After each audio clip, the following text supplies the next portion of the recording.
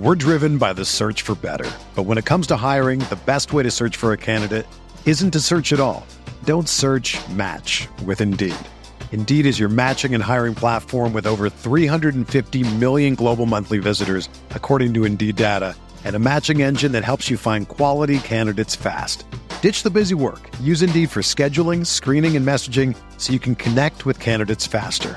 Leveraging over 140 million qualifications and preferences every day, Indeed's matching engine is constantly learning from your preferences, so the more you use Indeed, the better it gets. Join more than 3.5 million businesses worldwide that use Indeed to hire great talent fast. And listeners of this show will get a $75 sponsored job credit to get your jobs more visibility at Indeed.com/Blue Wire. Just go to Indeed.com/Blue Wire right now and support our show by saying that you heard about Indeed on this podcast. That's Indeed.com/Blue Wire. Terms and conditions apply. Need to hire? You need Indeed.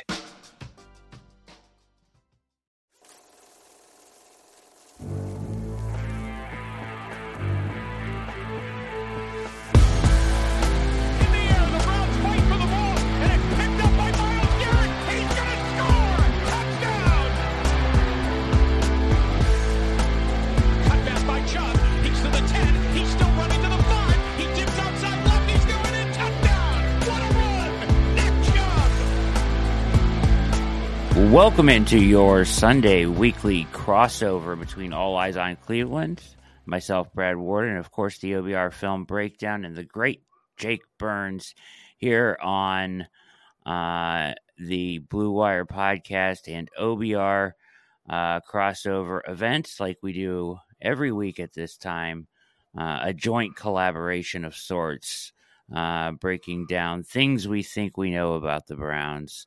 What is happening, Jake? What's up, man? What's going on? Nothing much going on over here. Just a little early morning podcasting. Yeah.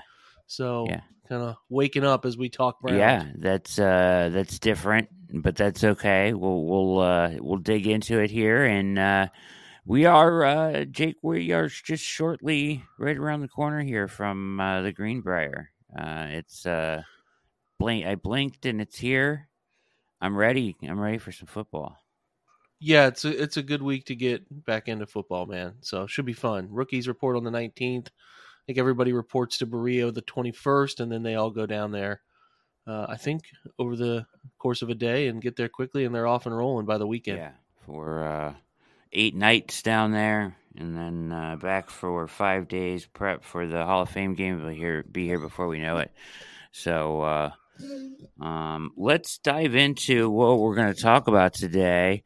So ESPN, it's a poll of execs and coaches, or how do they do this, Jake? Their rankings? Yeah. Normally, if it's like one writer, I don't really care about it. But anytime that these places, and I think I don't know who does it for the Athletic, Sandino. I can't think of who it is off the top of my head, but they do. Anytime there's like polling around the NFL where they get coaches, I'm a little hesitant on players, but execs and coaches and stuff like that to give you a list. I think that gets more interesting than just like, one guy coming up with a list. So like I said, don't normally do these, but I do think these carry a little bit more weight considering how many different voices are involved. So, two lists in particular came out that I was interested in. The first one being the Browns have had this strength along the interior of their offensive line, and they put that one out. Zach Martin, which is he's a very good football player for a long time over in Dallas, leads that group, which Joel Bitonio has led that group before too. What struck me as interesting is that Bitonio has slid down to 5, so he actually has dropped down below Joe Thuney, who's the guard over in Kansas City, formerly of the Patriots, Quentin Nelson, Elgton Jenkins. I don't think many people would have suspected that.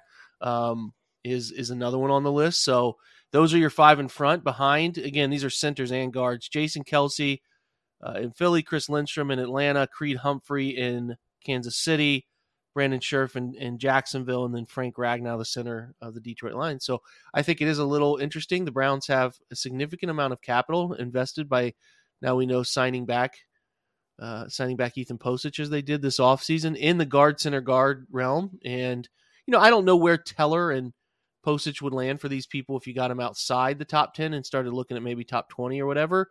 But, I guess the question for me would be like, are you a little concerned about only having one player, that player being at number 5, considering all they've invested in that? It seems like there's probably a little bit of hope for more than that, but there's only one player inside the top 10.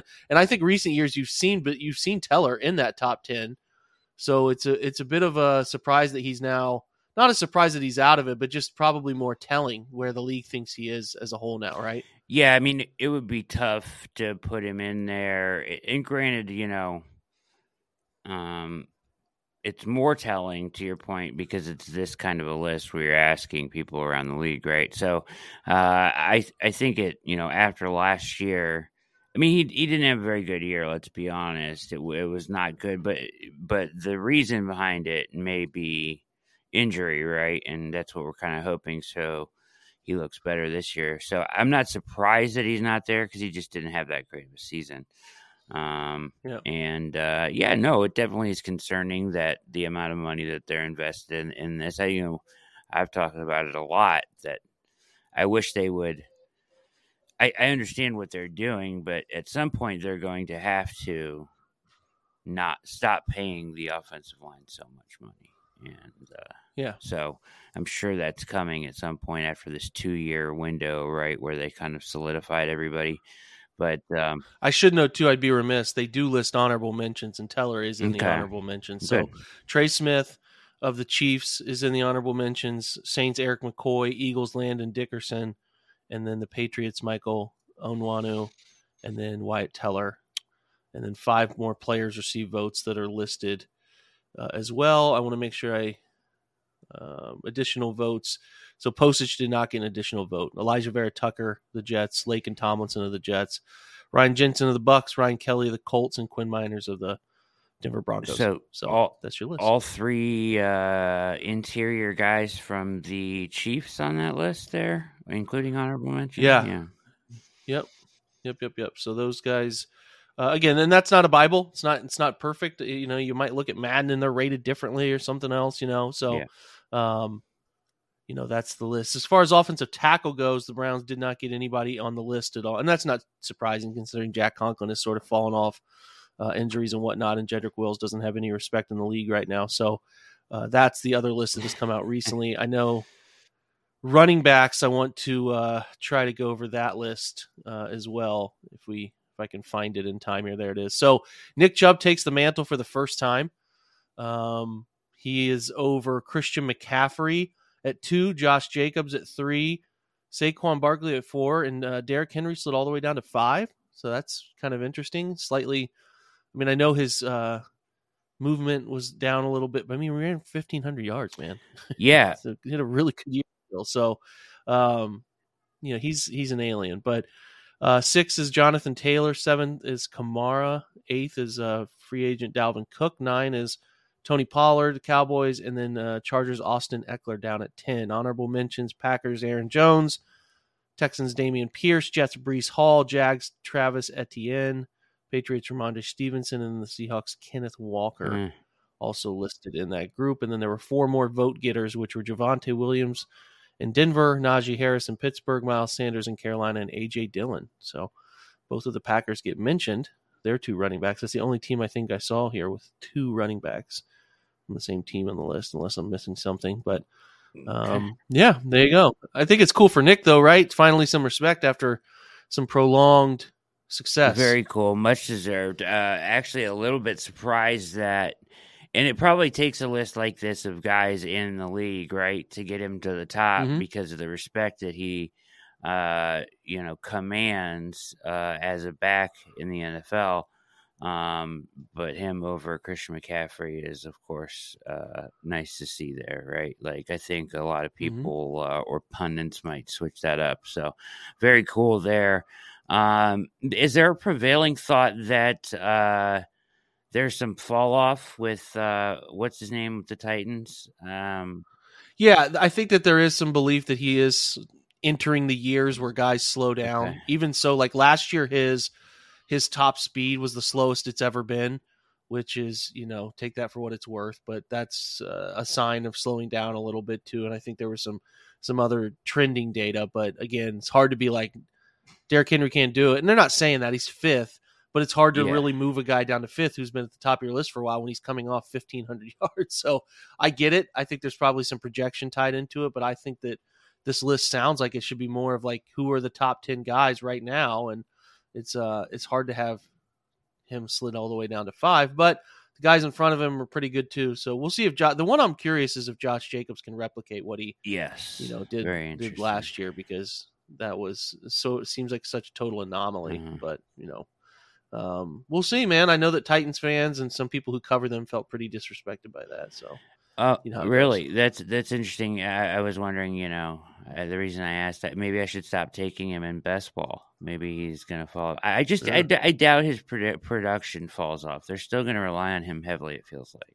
Oh, they have to. I mean, you're still starting Tannehill and potentially Will Levis, the Mayo Maniac. So, I feel like they're going to have to still be leaning into him as much as he can be leaned into, Some rumblings about Malik Willis out of Tennessee too.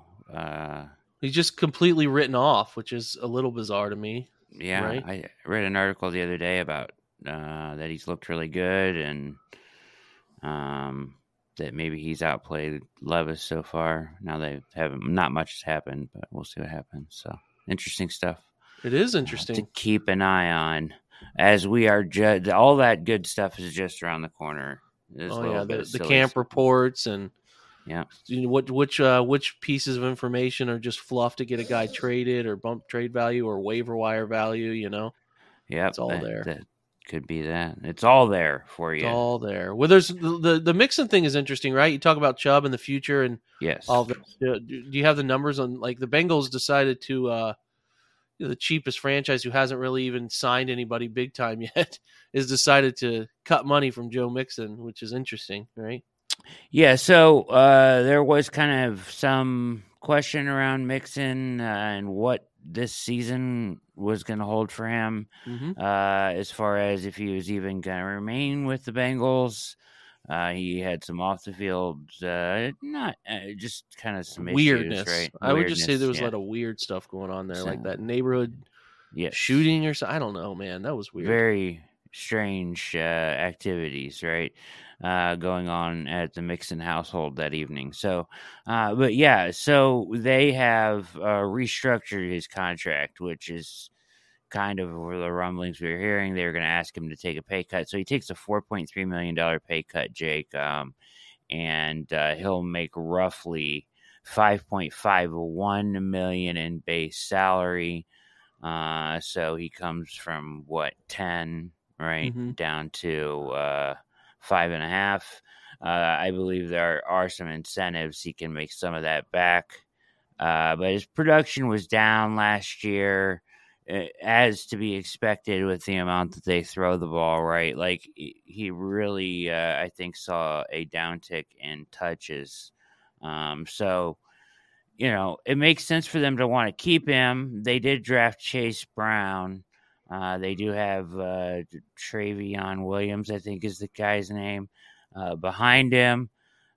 So it's kind of an interesting situation there at running back. I don't know how long they're going to roll with Mixon. I would be my question, right? I guess this year we'll see that. But I think Mixon's only like 26. I feel like he's younger than we think he is. I feel like he's been there forever too. But like, I don't know if they want to.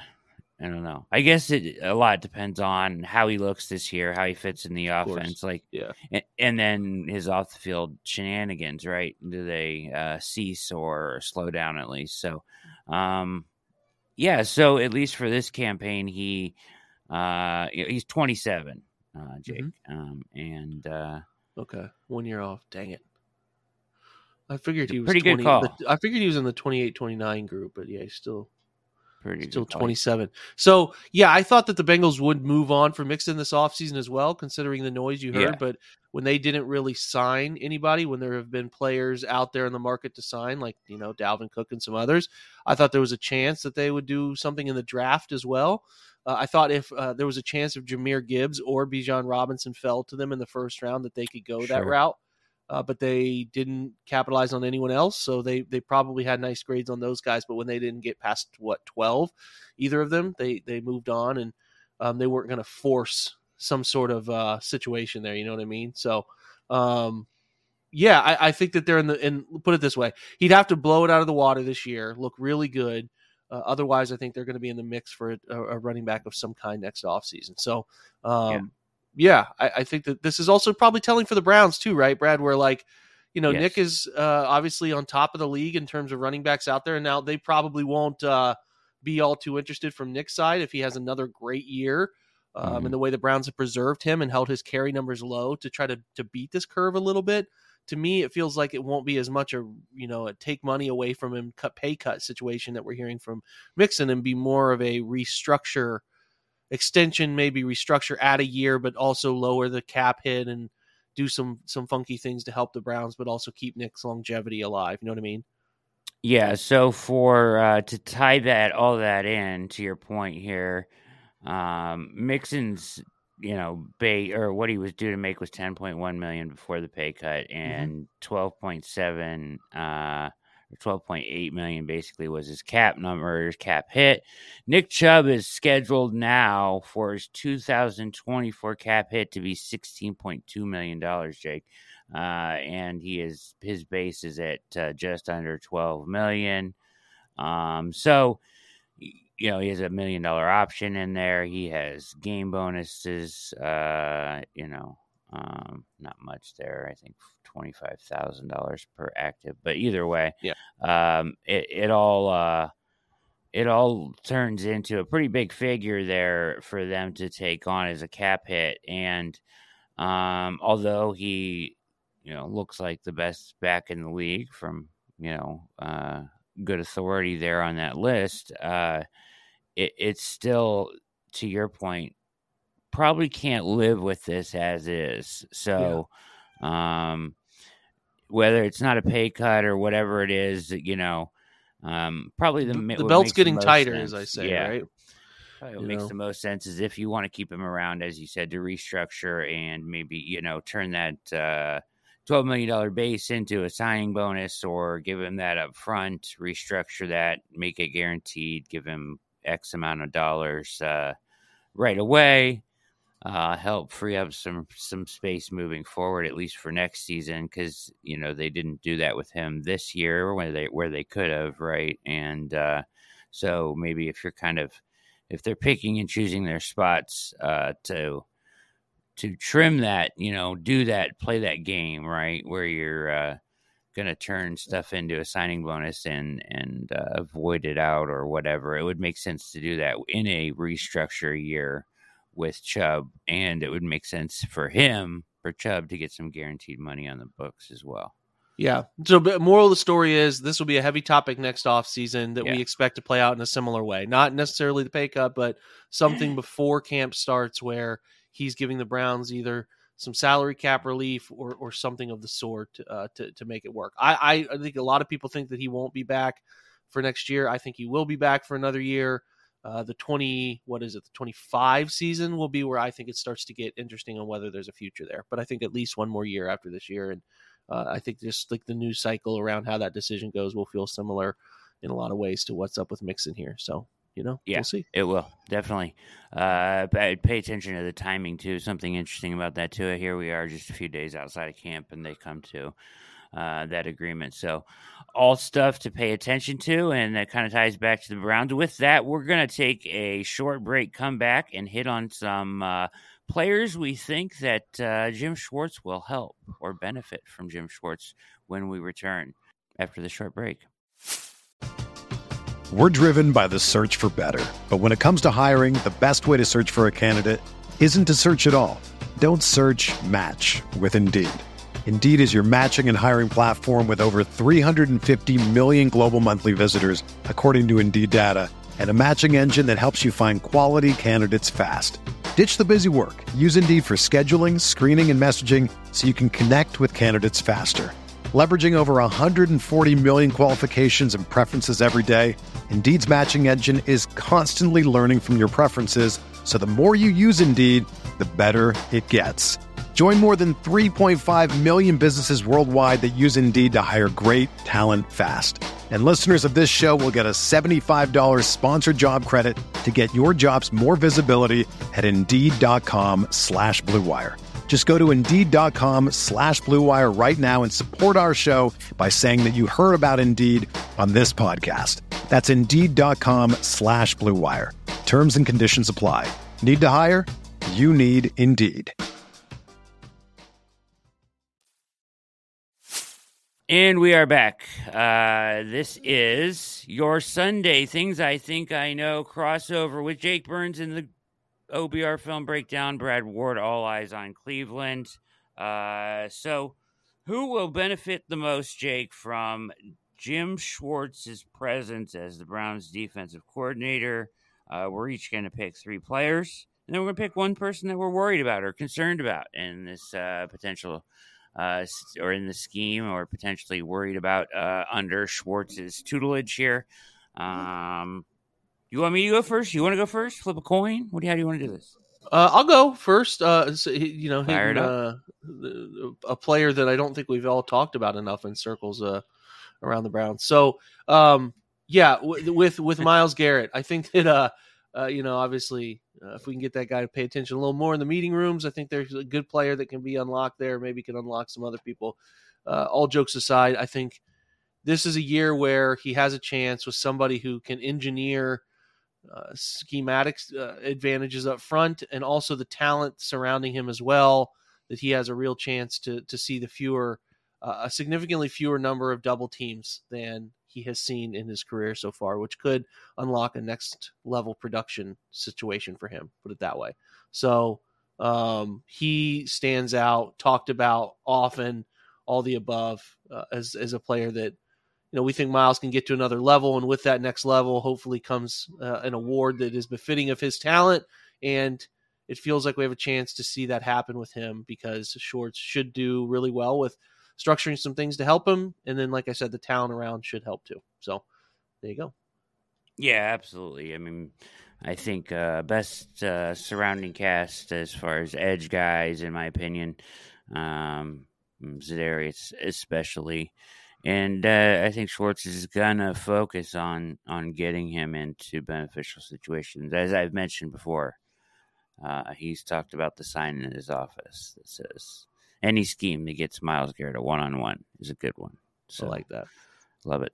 So I am going to, I'm going to try to, speak this one into existence a little bit. How about that? Okay. So let's go. Jordan Elliott benefits from Schwartz's scheme.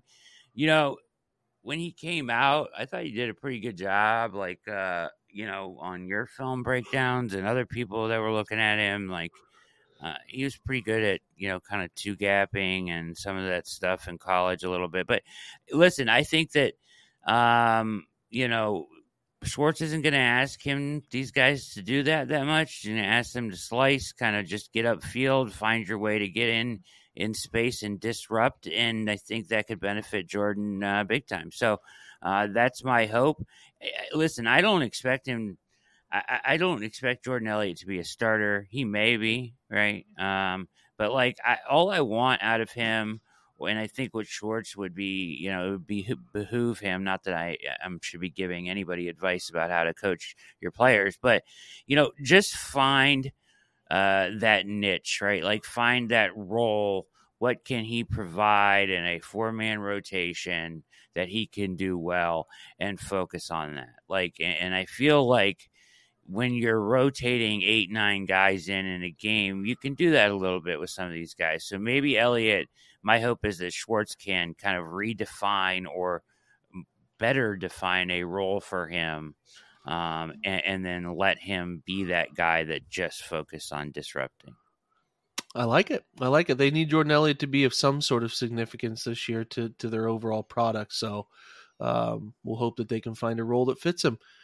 The next one I'll do is I'll go with, I'm looking at schematic answers. So I would say Greg Newsome to me stands out as a guy who would benefit from an uptick in usage clarity. So I think he's going to be in the slot fewer times, put it that way. I don't think that he's going to be obviously totally removed from it, but he'll be in there fewer amount of times. And then I think that the uptick in man coverage and the reduction of some of the pass off coverage schemes will help him as well.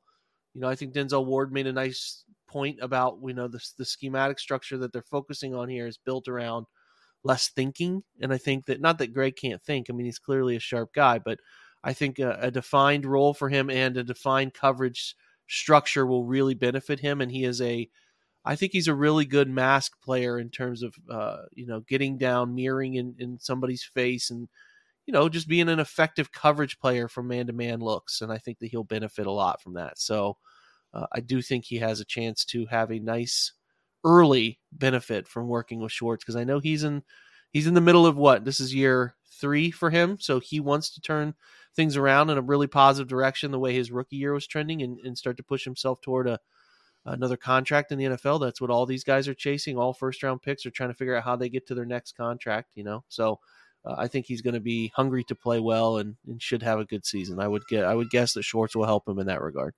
Yeah, I would tend to agree with you there. Big fan of Newsome, hoping that that all pans out the way you said there. I'm going to mention another guy who needs a good season when you're talking about contracts and et cetera. But Grant Delpit, right? So I think that, what we've seen a lot from Schwartz is that, he likes to, if he's going to bring the kind of, as you've kind of talked about, the attack and fix or behind, right, kind of mentality, or schematic approach, in a lot of the stuff that I've looked at with Schwartz, they're very often using that safety and run support. So, and I think that Delpit will be down in the box and have plenty of chances to play the run game well, in cleaning up, right, as kind of maybe that third linebacker role when they're out there or whatever. But, he flashed at the end of last year, gave us some things to be excited about, looked really good. And I think that Schwartz will be able to build off of that with him and put him in a role where he really excels. I like it. Okay, so I will close on my side with JOK, because I think JOK, like you're mentioning some of those things about what the safety should do. I do think there's a decent chance that JOK gets used in a creative way that benefits him more, right? I think he'll do traditional linebacker things, but Schwartz talks a lot about getting 5 into pass rush. I think there's a chance he's used in a bunch of funky ways, walk up, mugging the A-gap, doing different things that allow his athleticism, versatility to stand out. I think that the thing I didn't like about Joe Woods was they were really excited about his versatility, and then they didn't use the versatility. So that kind of drove me a little bit crazy. I'd like to see him used over the slot. I'd like to see him used in just just a different set of ways that allow him to be more of a Swiss Army knife. And I have to think Schwartz will try to find a way to do that. He's done that in his career with players. So I hope he can just align him. Like, I don't really prefer to see JOK aligning, playing, and doing the same things every single snap. I'd like to see him being a little bit more of a quarterback needs to find him sort of player, and him doing some things that catch opposing linemen or opposing pass catchers and quarterbacks off guard. So I think that there's optimism for that sort of thing to take place for him. So I will say that JOK should benefit. And just traditional linebacker sense stuff too. Like, I think he's a better chaos player. So like, if they're going to be a fix-it type at linebacker, I think he's got a chance to be a better version of that than a very rigid approach to the position where he has to be in one spot at one time. Like, I think he is, I don't know how to say this in the correct way. Like, not that he is perfect in chaos, but like, I think he prefers to play in a way that is less traditional, and the means by which to get to the ball carrier, to get to the quarterback, I think can be a little bit different for him, because he likes to use agility and the ability to get past people with a broad variety of ways. Like, right, you're taught as a linebacker to fit with the outside shoulder free and anchor against a down block and, take it on and rip through. And like, he doesn't do that. He kind of plays, I've said it many times over the past few years, like, he plays the position like a running back. And I think that he tries to make people miss when coming to block him. He tries to use the I think, impressive hips that allow him to swivel through difficult locations. Like, I think that there's a chance as like a fixed player, stay back, read it, process it, make your move and go player. He's got a chance to be good. So I will hope that what the madness, the muck I just kind of tried to say there is hopefully people can get something out of that. But I just think that his play style mixed with what they're expecting out of the position and a propensity, I think, of Schwartz to, at least I hope, get creative with him tells me that there's a chance he has a pretty good year. David Long, was he used kind of the way you want? He's a similar guy, right? With the Titans, did they use him similar or no? I don't know. I really didn't go back and watch that. I was a little surprised that the Titans didn't retain him, and then I was also surprised that he signed so cheap. Where I don't know where he landed, but it was relatively cheap. So that's probably a good study trying to figure out how they used him. But again, the stuff with Tennessee is tricky because how much say did Schwartz really have, right? Yeah. So it's like there's some elements of like we have to see it. You know, going back and looking at his Eagles linebackers, they're a bit more traditional types of players. Like JOK's just not a traditional player, so I hope that they think less traditionally about using him. Agreed. Good stuff, Jake. My last guy here who I think will benefit is Alex Wright, and the reason I'm mentioning it, I've been kind of hard on Alex in my shows, but I do think I was encouraged from what we heard out of OTAs. You know, him playing on the inside, which is where I thought we saw his best reps last year. And I think that Schwartz's ability to use him in the right way could give him an opportunity to be a part of this rotation. Okay, I like it. I think that they've already mentioned him as an inside-out possibility player, right? Like they were banking on him being an inside threat. I like it. I thought we could throw one more bonus out, being like a guy you're concerned about. I continue to be a little bit concerned about Martin Emerson in terms of playing more man-to-man. I think he's a better wide side of the field, zone, corner, off-ball coverage type. I just am a little bit concerned about, what does this look like for him, right? Away from high density of quarters and cover 3 and like more aggressive coverages. Not that the Browns won't play zone. They'll play plenty of zone, but just, higher. If you go from 7 or 8 snaps of man-to-man coverage a game to like 15 or 20, that just creates a lot more opportunity for something to go wrong. And I think he's a better zone corner than he is a man corner. So I'll just kind of say that I'm a little bit concerned about Martin Emerson in this structure, and we'll see if he's able to replicate. That'd be great, but I do think there's a chance he steps back a little bit. That's interesting and a good point. Mine is not so much as interesting, but I'm going to say, listen, I'm actually going to say 2 people here. I'm going to say Tony Fields and Jacob Phillips I'm concerned about. And it's not really something schematic that I can point at more than they just weren't very good last year, and they are the Browns' depth at the position. So if you're asking, I guess a little bit to your point about JOK, who I think will excel in whatever they ask him to do because he's just that good of an athlete and that good of a player, where I think that Fields is kind of JOK, diet JOK or JOK light, right? Like, I don't know if he is as athletic, or he's definitely not as athletic, or athletic enough to excel in some of those areas. Maybe he will. Maybe he'll find his way. I'd be interested to hear what you have to think about these 2 guys. But in this scheme where you're asking them to come up and make tackles, and maybe they'll totally benefit from it because it's less thinking. But I've just been so underwhelmed by both of them, I guess, that I would be concerned no matter who the DC is, I guess.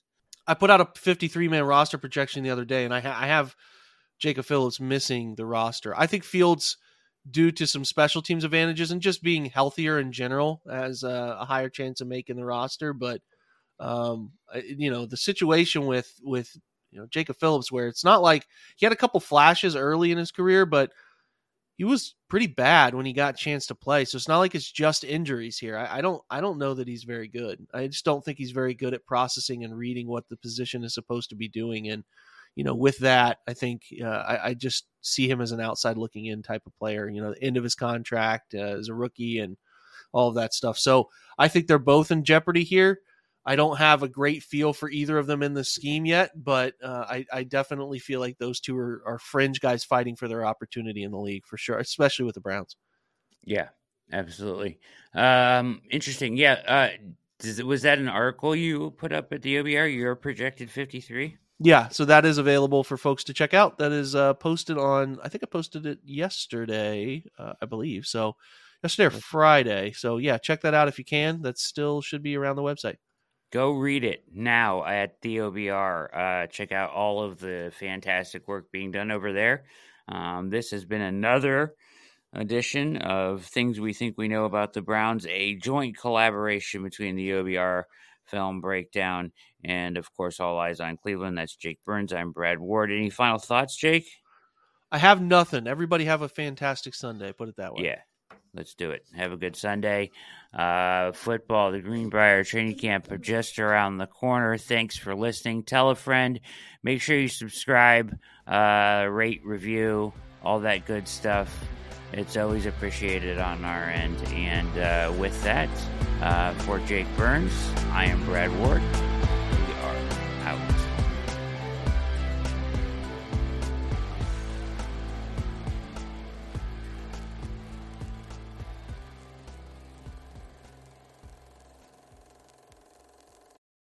It's happening daily. We're being conned by the institutions we used to trust. The mainstream media is distracting us with meaningless headlines instead of focusing on the harsh realities facing American families. Time is short before something big happens, and that's why so many folks are preparing. They're becoming self-reliant by investing in emergency food storage from My Patriot Supply. Go to MyPatriotSupply.com and secure 4-week emergency food kits for each member of your family. Each kit contains tasty breakfasts, lunches, and dinners, averaging over 2,000 calories per day. Save $50 on each 4-week food kit you purchase, plus get free shipping on Ready Hour 4-week emergency food kits. You're not ready if it's not Ready Hour Foods. At My Patriot Supply, you can also get solar power generators, water filtration units, heirloom seeds, and survival gear.